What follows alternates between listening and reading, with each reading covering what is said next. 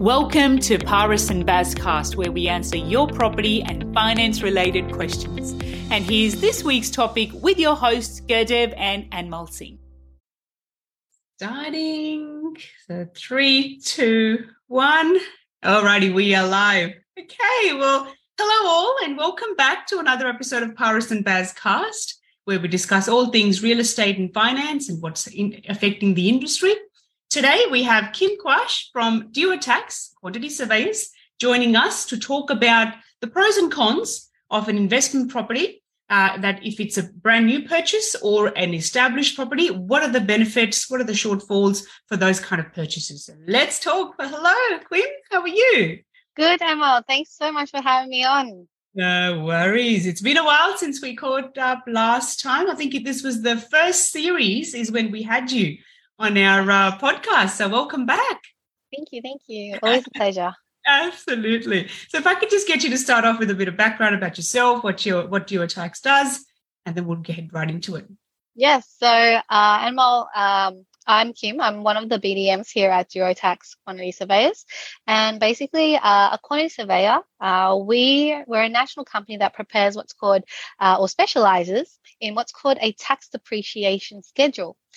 So fundamentally, these reports are used by property investors, and it outlines an investment property's physical wear and tear each financial year. And basically, the figures that we provide each and every financial year is used by the accountants to claim as another form of tax savings. So it's another way of offsetting your taxable income. And it lasts for 40 years on most cases too. So, absolutely. And the interesting thing is, I've noticed not every landlord gets one, which is, they're leaving money on the table when they're going for these things. So it's bizarre. So let's talk about the quick as a cost of that and what the report entails and how long it lasts for as well. Yeah. So reports generally will last 40 years from their build date, or it would be 40 years from the most substantial renovation date. So technically, these reports can cost anywhere from $500 to $700, dependable on the locations of the properties as well. Yeah. And this fee is also a tax deduction too. Oh, there you go. So you are, getting that as a tax deduction, and then thousands of dollars, depending on what the renovation or the amount is or the actual purchase amount is, that you can depreciate over the life of the property, 40 years.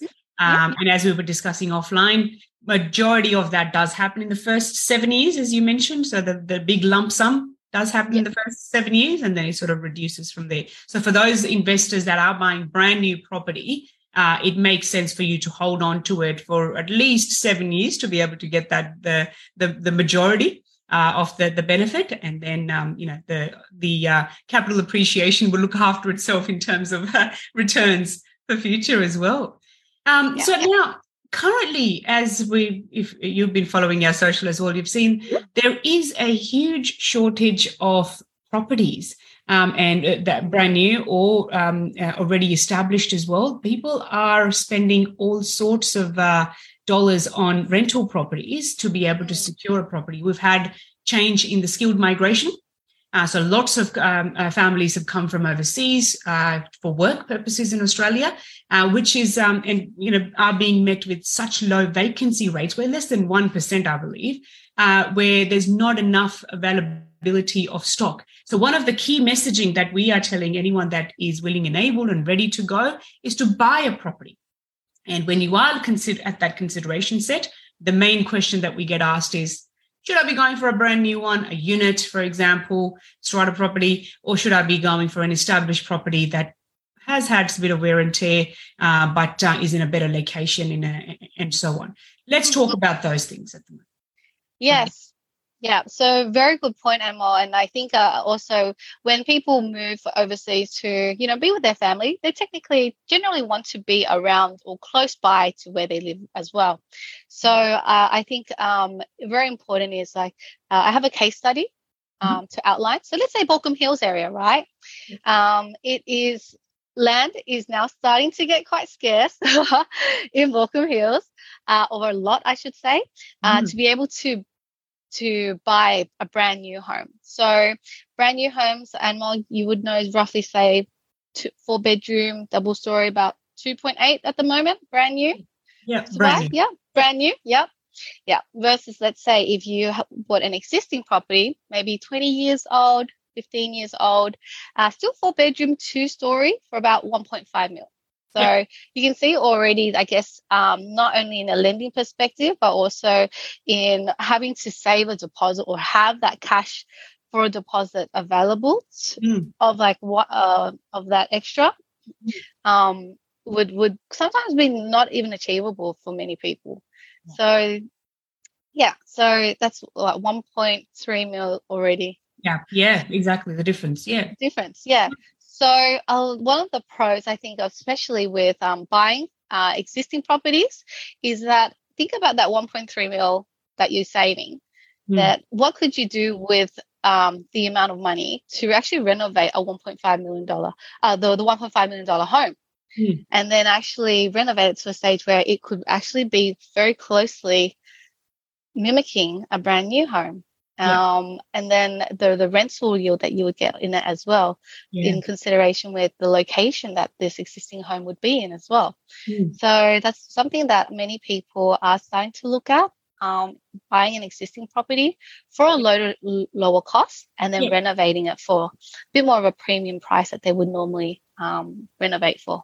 Yeah, absolutely. And in comparison to the amount spent, so say, for example, you're spending, $150,000 on renovations versus, the purchase price, how does that translate into the depreciation schedule?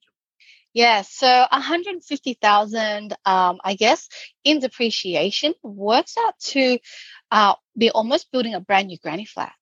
And so at the moment, granny flats are going for about $150,000. So when you take that into consideration of a renovation in a home, most cases it's so substantial that it basically resets all depreciation in that home.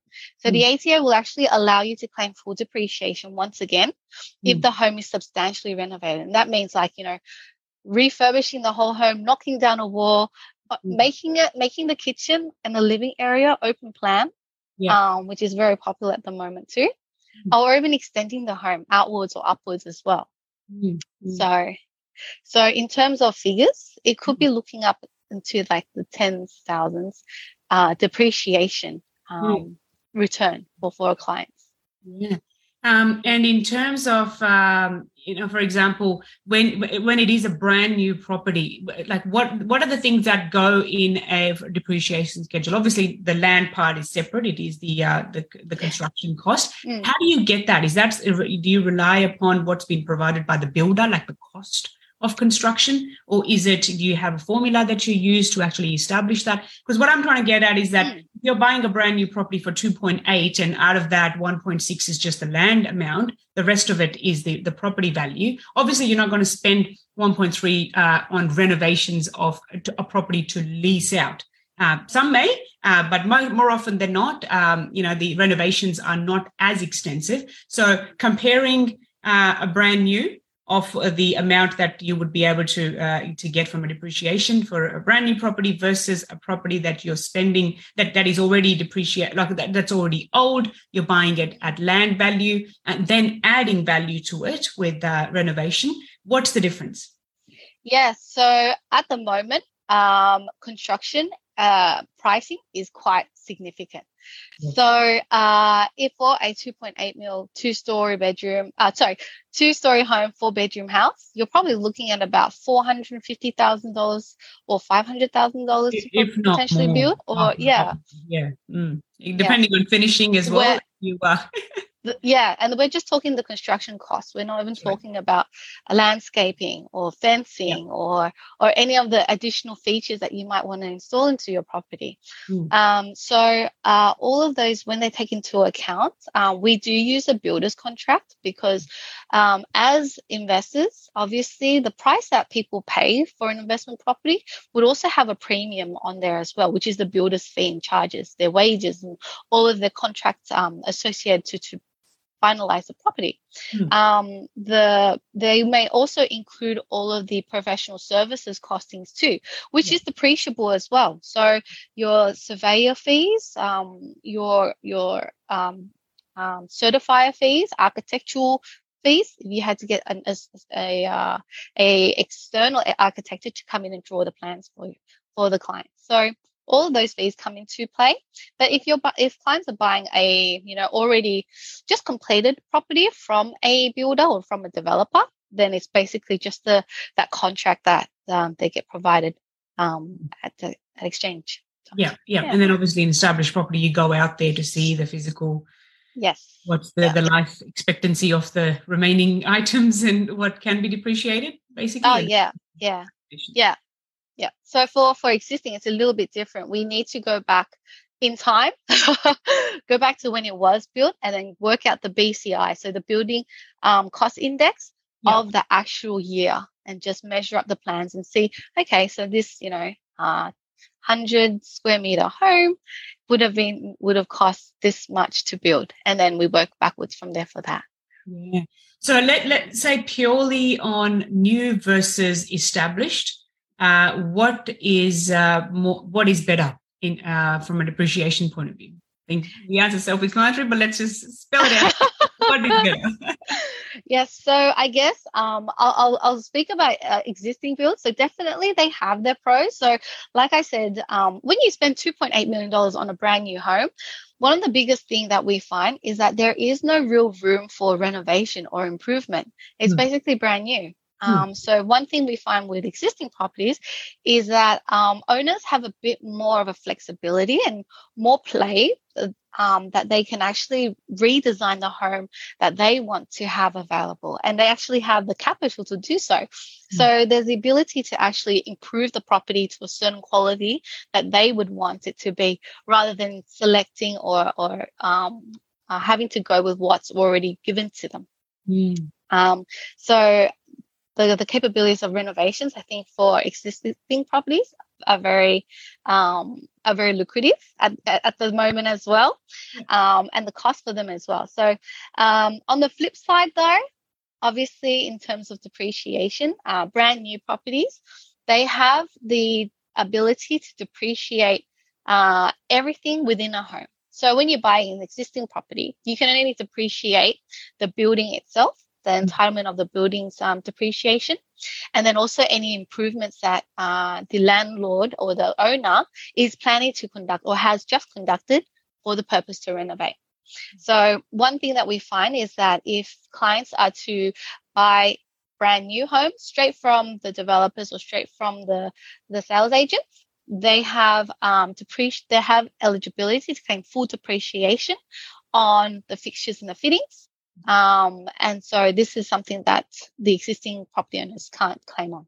So another thing is, especially with, I guess, apartment owners. So if people are looking at investing in apartments, is that apartments now, especially now, have quite an extensive list of strata assets or common areas. And the common areas are quite they're more, I guess, very much more updated than they were 20 years ago. So all those assets are also depreciable as well and entitled to depreciation. Yeah. Even so, if they fall in line with the lot owner, or how does that connection work? Yeah. So for say the whole plan, obviously they have the lot entitlement. Yeah. So the landlord basically will get entitled to an X amount of the barbecue area or the lifts. Yeah. Yeah, there you go. Learn something new every day. Yeah. So that is something completely separate. And obviously, if you buy an existing apartment, those depreciable assets would no longer be eligible for depreciation, because you can't renovate the car park. Yeah. Yeah. There you go. Perfect. Any final words? Any other tips? Anything else that you'd like to share? Well, Amal, I think especially when people are buying into existing properties or even brand new properties, it never hurts to have a quote provided.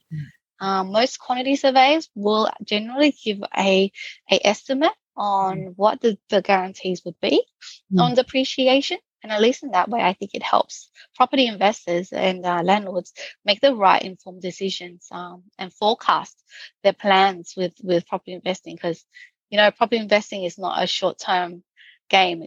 It's long hold. Yeah. And we need a lot more supply of investment property. So, especially to service the new families that are coming into the country.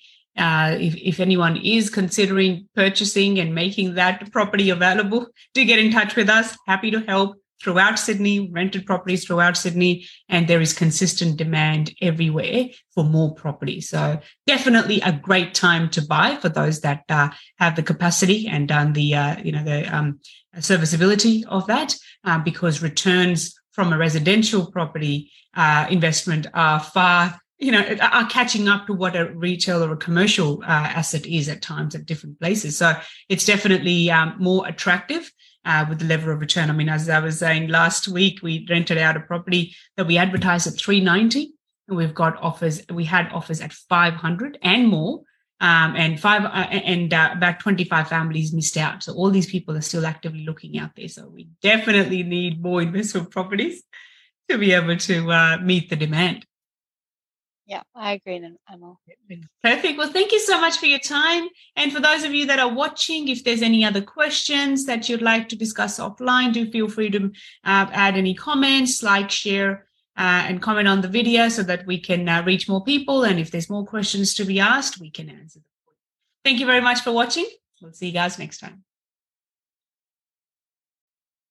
Thank you for listening, and don't forget to subscribe to our channel for weekly episodes. See you guys next time.